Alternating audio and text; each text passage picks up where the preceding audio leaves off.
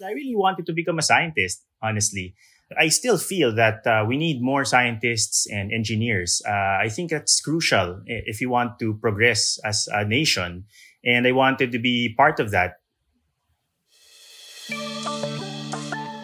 Hi, I'm Howie Severino, and I've been telling stories on TV for more than 20 years, and now on audio. Welcome to my podcast. I've been watching my guest today since he was a child hosting a show, and now he's my colleague and fellow documentarist, Atom Araullo. So nais kong i-welcome sa aking podcast ang aking journalism colleague, Atom Araullo. Magandang araw sa iyo, Atom. Magandang araw, sir. Karangalan kong maging bahagi ng podcast niyo. Nako, the honor is mine. Atom, obviously, no, mas matanda ako sa'yo. Pero nauna ka pa sa akin sa telebisyon. No? Grade 3 ka pa lang, ay lumalabas ka na bilang child reporter sa 5 and Up. Yung groundbreaking children's show na nagtatalakay ng mga issue. Ano? That was, you weren't just playing around in that show. No? You're actually doing interviews. Of course, may mga adults na tumutulong sa'yo, no, sa pagbuo ng mga storya. But it was a serious children's show, no, na yan ang naalala ng marami. But I have a career question because obviously, noon pa nakikita na may aptitude ka, not just for TV but for journalism. Pero hindi natin masasabing straight line yung iyong career trajectory, no, from 5 and Up to Eyewitness and the other things that you're doing now sa GMA Network. In college, hindi ka nag-mass comm or comm arts or journalism or the usual routes to this kind of career, broadcast comm, etc. No? Nag-aral ka ng applied physics, isang Yes. Bachelor of Science degree sa UP Diliman. Maybe a lot of people don't know that. No? Nag-PSI ka pa, no? Philippine Science High School. Applied physics, a very unusual route for a journalist. No? Bakit? Well, saan ako magsisimula?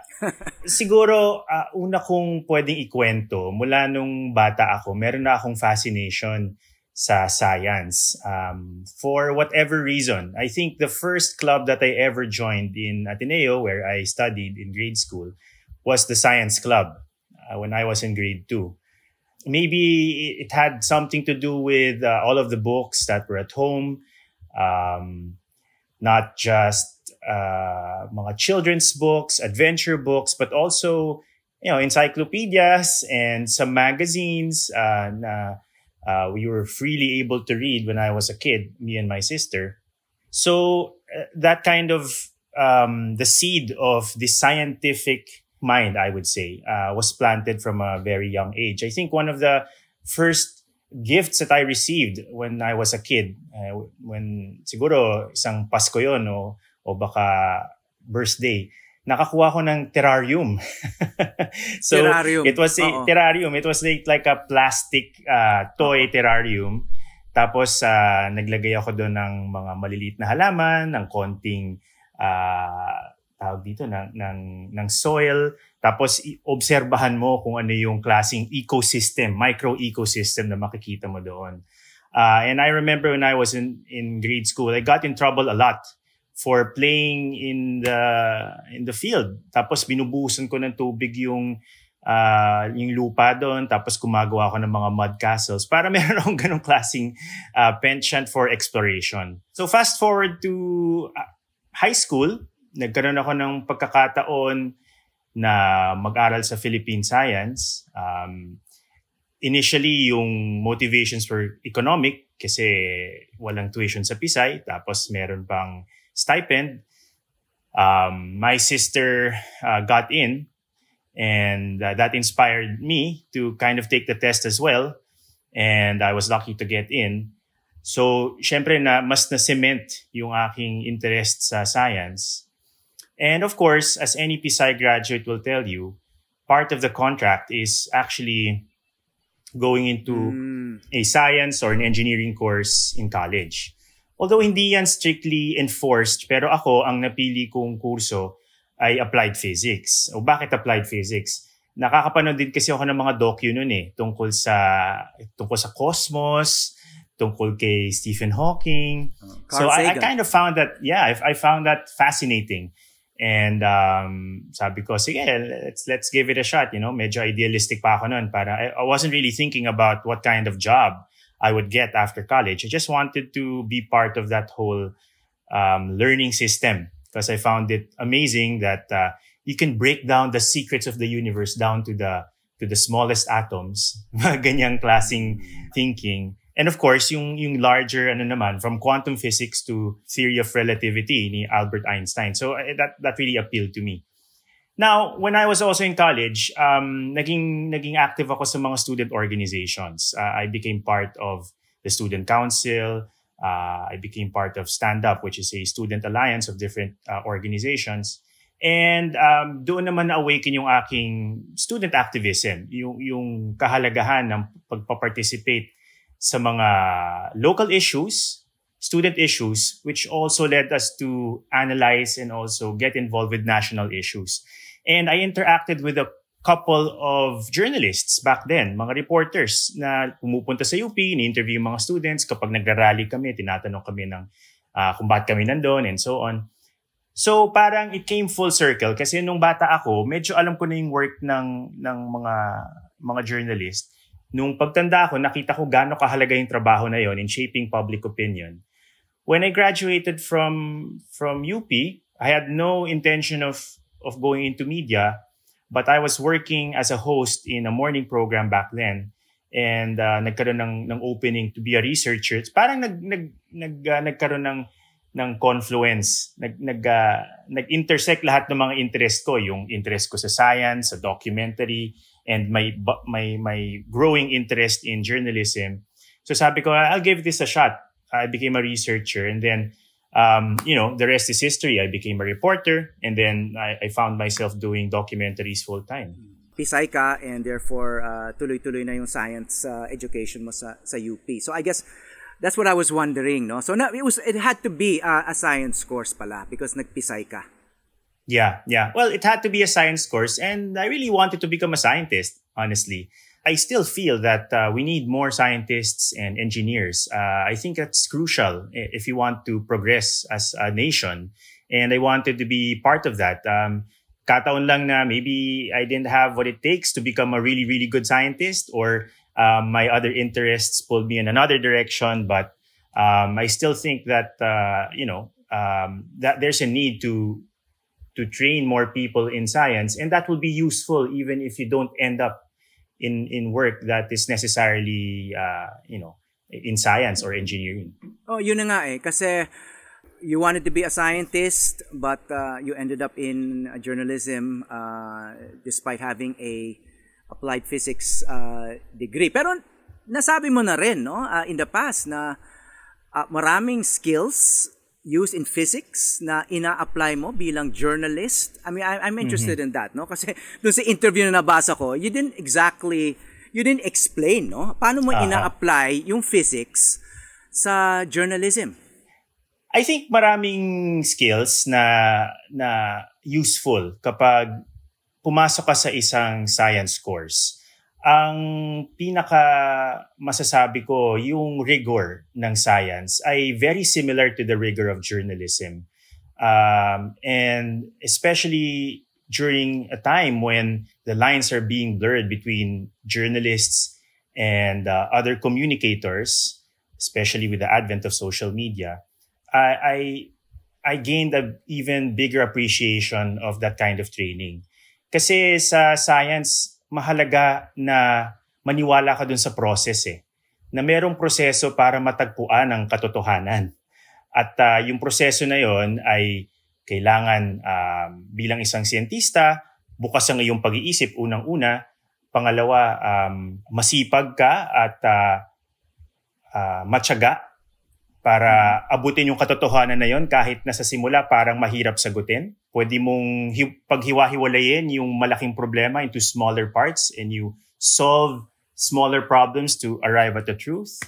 And also, yung pagiging dispassionate in a sense na parang what the data says is what the data says.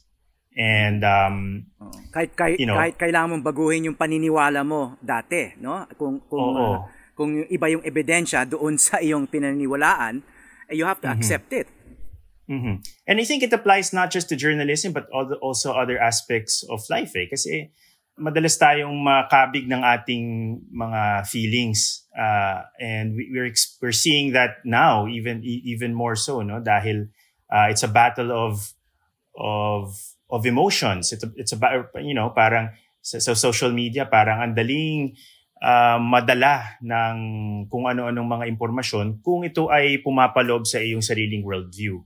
And I think having a scientific mind or having scientific training is a great way to combat that. And I feel that it's something that, it's an advantage that I have, having undergone many years of training to become a scientist. Alam mo, madalas din akong tanungin na bakit ka nag-major sa history. Ako naman kasi history major sa college, no? Hindi journalism.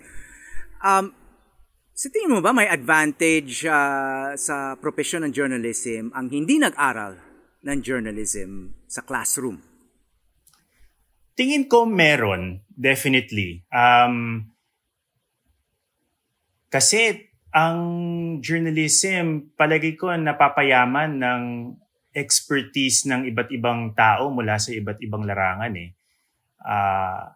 Kung meron kang ekonomista, meron kang historiador, meron kang siyentista, meron kang abogado na merong ganong klaseng training at nagdesisyon na gagamitin niya yung ganong klaseng expertise niya para maging journalist, palagay ko it enriches the profession kasi we're bringing in all kinds of different expertise.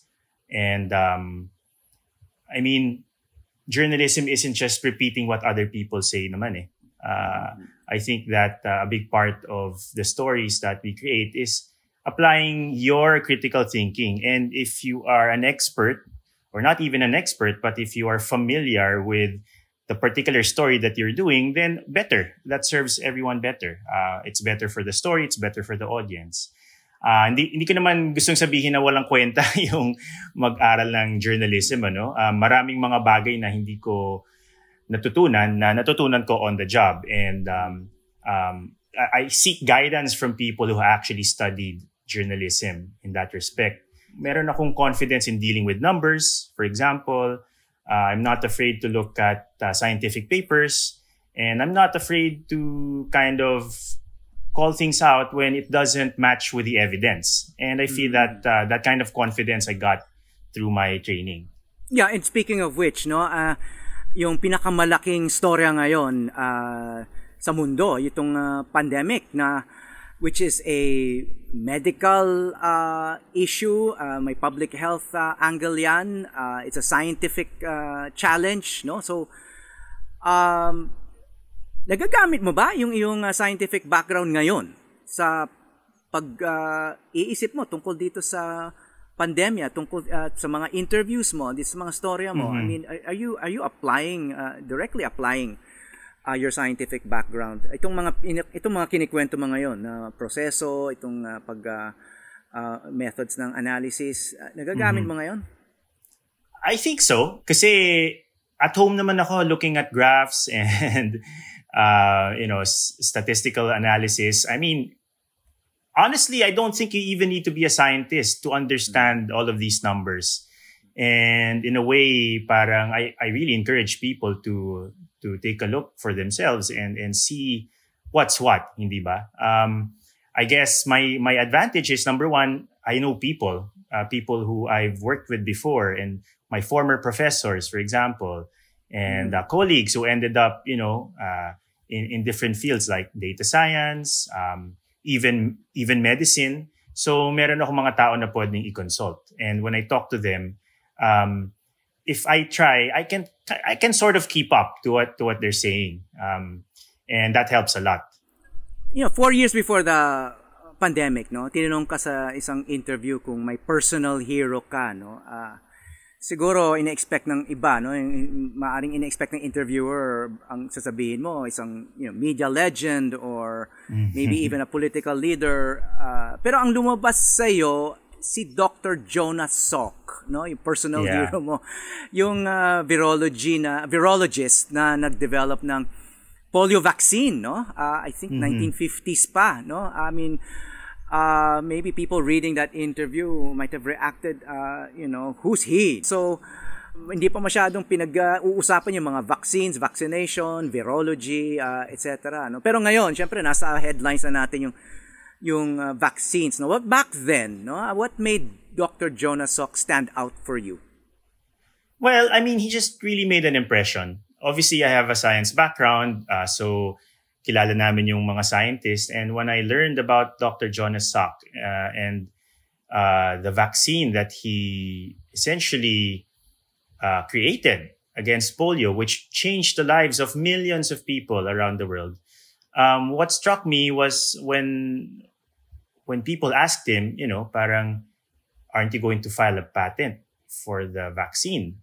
Because obviously he can be made 10 lifetimes over if he decided to patent the vaccine and retire with his heaps of cash. But he answered by saying, there's no patent because can you patent the sun? Sabi niya ganon. And as a young aspiring scientist back then, parang sabi ko, wow, that's amazing. Someone who has spent this much time and effort to produce a vaccine. And it's not often that you hear about people who genuinely just want to make a change in the world, If he patented the vaccine, I don't think anyone would have faulted him for it. But what did you understand from his that rhetorical question? Can you patent the sun?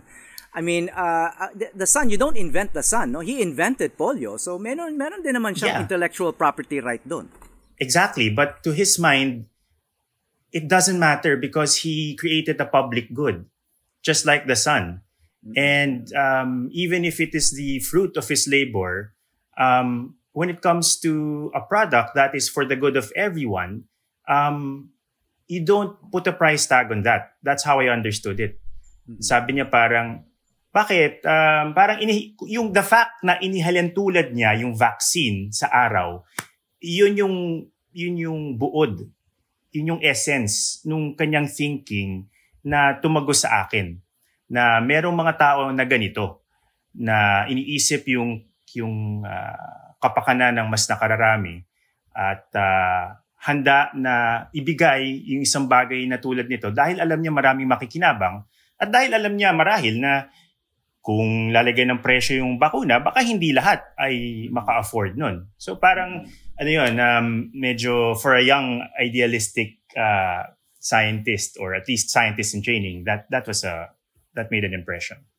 Yeah, and obviously, ibang-iba sa pananaw ngayon na nakapatent yung lahat ng vaccines na lumalabas, no? Sadly, yeah. Yeah. Okay, your name, no? What is the origin of your name? Is it just a coincidence na atoms are also studied in physics as the smallest unit of ordinary matter? Yes, it is a total coincidence. Actually, nakakatawan yan. Some people think that ATOM stands for August 21 movement. Okay. Which is, the date na inassassinate si... Yes. August 21, 1983. 1983. So, obviously, I was born in 1982. So, it has nothing to do with the August 21 movement. I was born... hindi rin? I was born before Senator Ninoy was assassinated. Okay. But actually, nickname mo lang naman ang Atom di ba? It could have been given to you in 84. Well, my whole name is Alfonso Tomas. Yun ang origins nun.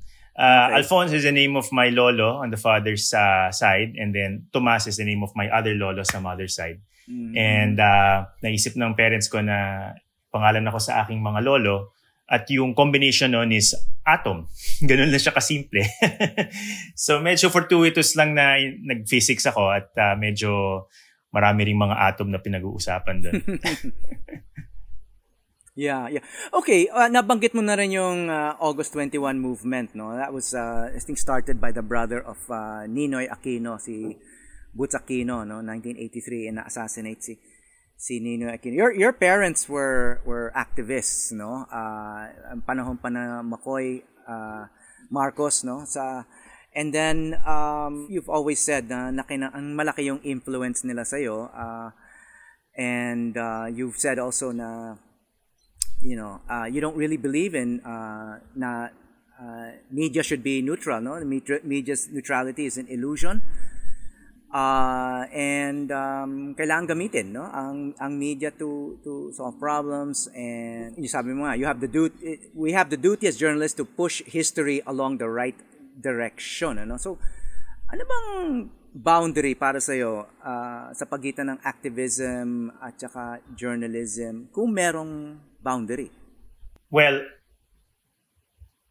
ganito kasi yung pananaw ko dyan eh.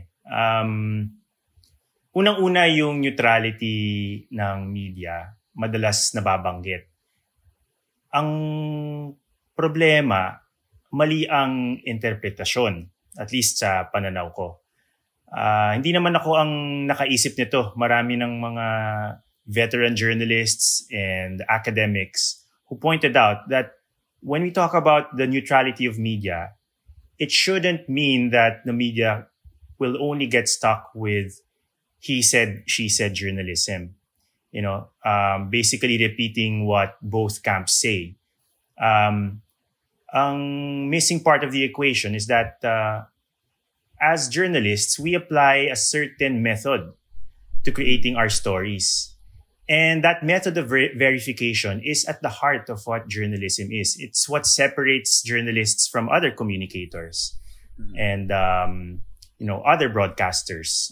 Right now, we don't have the monopoly of distributing our content because we have the media. So what's the difference between my documentaries and the documentaries that other communicators or filmmakers do? And I think it's really the method. So when you talk about the method, you can talk about neutrality. In the same way sa science, yung scientific method is neutral because it doesn't make decisions either way. But once you arrive at the truth, once you have a conclusion, then it is the obligation of journalists to tell the people what that truth is. That is my belief in terms of the role of media. So going to the second part of the question, which is activism and journalism, should they be separated? I mean, it's a tough question, pero siguro I'll point out several real world scenarios and kind of try to land on a nice balance in my answer. Halimbawa, when you talk about climate change, you'd be hard put to find any serious journalist who will not say that they are biased towards saving the planet. I am very active in the UN Refugee Agency. You'd be hard put to find journalists who would say that they do not support the work of organizations that protect refugees. These are big and universal issues kasi. And it's not very controversial. So it's only when you talk about controversial issues that the line somehow becomes drawn. So halimbawa, pag pinag-uusapan ng mga national policies, no? Or ay pinag-uusapan na kunyari, are you for or against the use of dolomite sa Manila Bay? Suddenly, as journalists, you can't take a stand because it's too controversial. You'll be seen as partisan. Right? Mm-hmm. But I understand that for us to do our jobs and for us not to lose access, we have to make sure that all the people we talk to trust us by showing them that we are just applying the method. And the method is dispassionate. But we can't parang hide behind that method and not stand for the truth. Kasi then what is the point? What is the point of getting all of these facts if those facts don't serve the truth? And if that truth doesn't get delivered to people who listen to the news, who listen to documentaries. So on one hand, I wouldn't say that activists and journalists should, merge together. But on the other hand, I think journalism is a kind of activism. It's a kind of activism in the sense that our ultimate objective is to ferret out the truth. And lalo na ngayon when it comes to communication, the form of activism journalism takes is fighting misinformation, fighting fake news. Kung hindi pa mga journalists ang gagawa niyan, sino pa? Isn't that a form of activism? I think that's a form of activism. Because there are bad actors. There are people who deliberately try to twist the truth and try to distort our worldview by feeding us wrong information. And I think that we should actively fight that. Ako personally, if I may share lang, of course I agree with you. No, we have to apply rigorous methods, scientific methods in pursuing the truth, and just accept the evidence wherever it takes us, even if it changes our assumptions or even our beliefs. No, tingin ko, the activism and our own values come in choosing what to focus on, di ba? For example, yung una mong documentary about the Philippine Seas, yung problema ng karagatan, no, ng Pilipinas.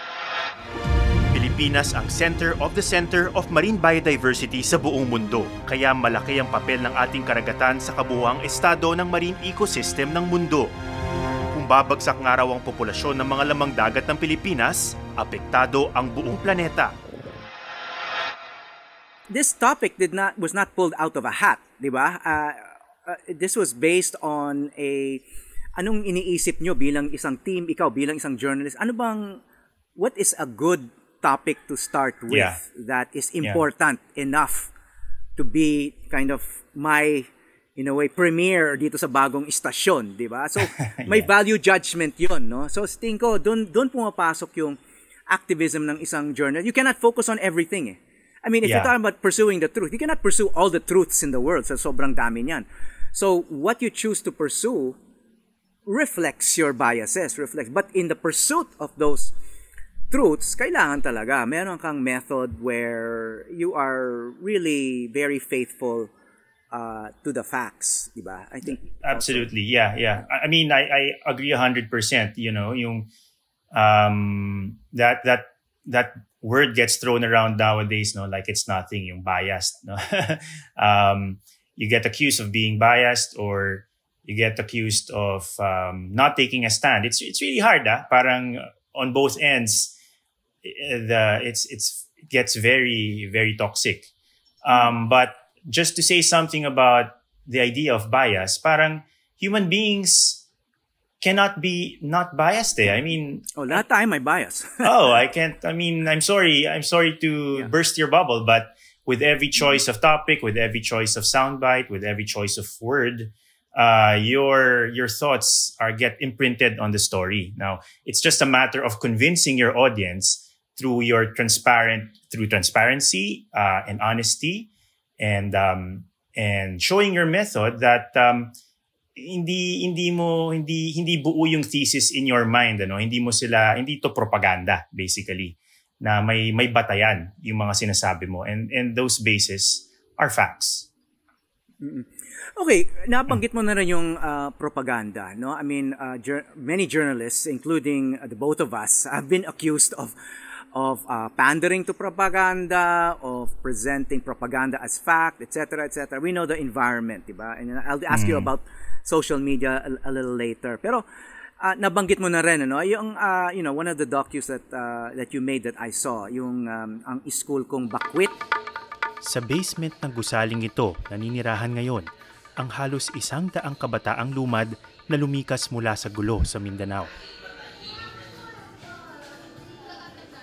Ito ang kanilang kublian, tahanan, at pinakamahalaga sa lahat, ito rin ang kanilang paaralan.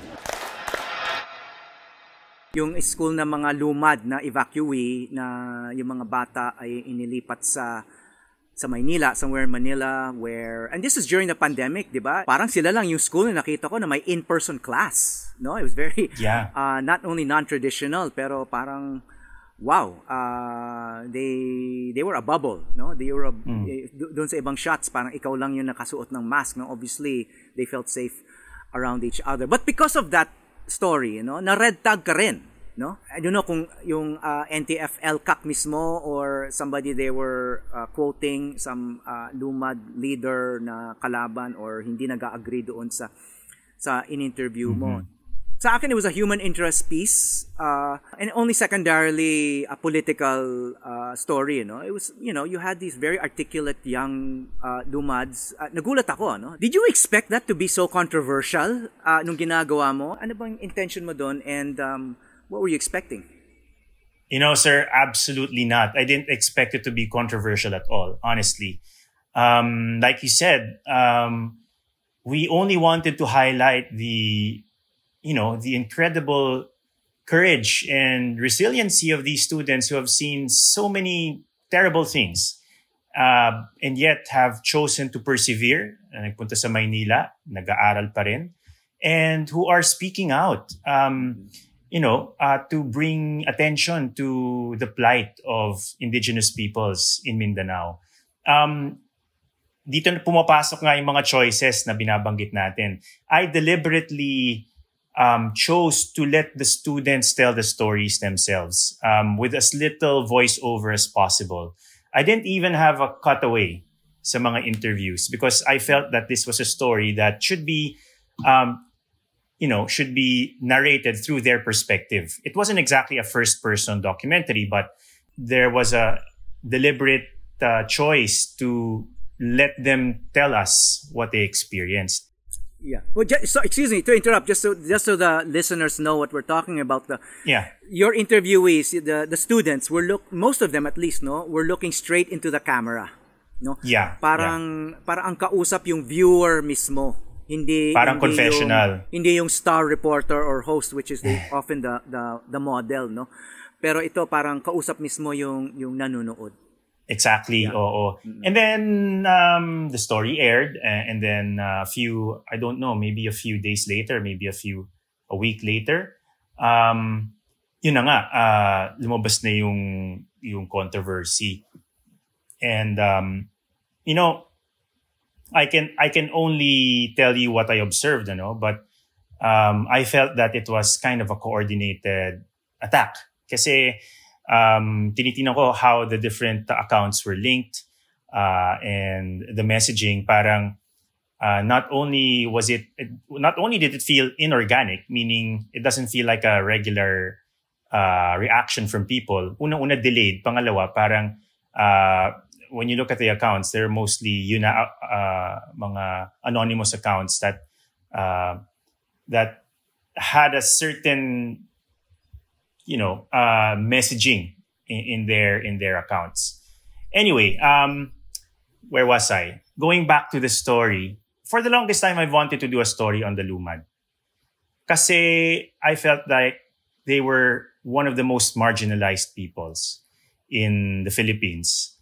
Not only are they impoverished, not only are they in a community that is underdeveloped, but their identity is also marginalized, and the violence that they experience is well documented. Well, I've done stories myself about violence against Lumads.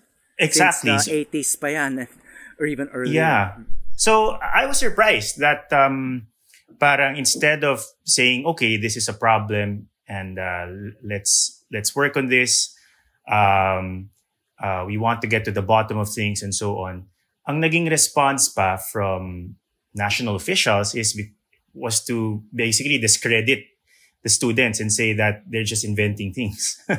And by extension, castigating me for giving them a platform. I found that so ironic na parang this is what you have to deal with if you handle controversial topics. Tinawag siyang blatantly propagandistic documentary. Yung statement, nagbigay ng statement yung National Task Force to End Local Communist Armed Conflict. Headed by General Parlade, NTF-LCAC. No? And then, yung iba, tinawag siyang one-sided. Did you feel that you didn't need to give voice to a different version of the Bakwit school story? Did you know that there were critics of it, that there were those who opposed it? There was no need, sa tingin mo, to include these critical voices, the ones who thought that these students, for example, had a hidden agenda? Well, we definitely included the point of view of, say, the DepEd in the story. The DepEd said that there was no need for these schools because they were setting up their own schools under the national government. We also included the often repeated denial of security forces who say that they have nothing to do with it. Wala silang deliberate attempt to intimidate nor harm indigenous peoples. This is just tribal war between different factions of the Lumad. Dito napapasok tingin ko yung choices Again, the choices that we make, when we talk about balance, how do you define balance really? Parang is there a quantitative way of saying that a story is balanced? If you say quantitative, then you have to give them as much airtime. If you give 10 minutes of soundbite to a Lumad student, you have to give 10 minutes of soundbite to the other party. But, that's not how things unfold. And as a filmmaker, as a journalist, kailangan mahanap mo kung ano yung balanse na kaninong perspektiba ba yung gusto mong i-highlight sa istoryang ito. At paano mo siya babalansihin kung mayroong mga akusasyon na sabihin mo kung ano yung panig ng kabila. Kasi pag pinag-uusapan ng balanse, yung punto de vista naman ng DepEd, halimbawa, tsaka punto de vista ng NTF-ELCAC, hindi naman kulang sa mga platform yan Lagi naman, they have the entire government machinery to tell everyone what their point of view is. Ano ba naman yung sa pagkakataong ito, pakinggan naman natin kung ano yung sinasabi ng mga bata na hindi naman natin naririnig. Anyway, hindi naman yung kanilang paglalahad naman ay basically first-hand accounts naman So what is the problem with that? And at the end of the day, some people will not be happy with some of those choices. I feel like even if I included, a whole portion na, like you said, a different point of view, if ultimately the end product is perceived to be sympathetic to the Lumad students, they still won't be happy. That's just how the way the cookie crumbles, I think. Mm-hmm. Alam mo, sa mga docus mo, I mean, you're very, yung tono mo is very even-handed, very, even amiable, madalas ka nakangiti, and it's a very approachable, friendly, But on social media, on Twitter in particular, you tend to be more opinionated, even argumentative, sometimes combative. Are you conscious na parang iba yung boses mo sa Twitter from other platforms? That's just the first part of my conversation with Atom Araullo.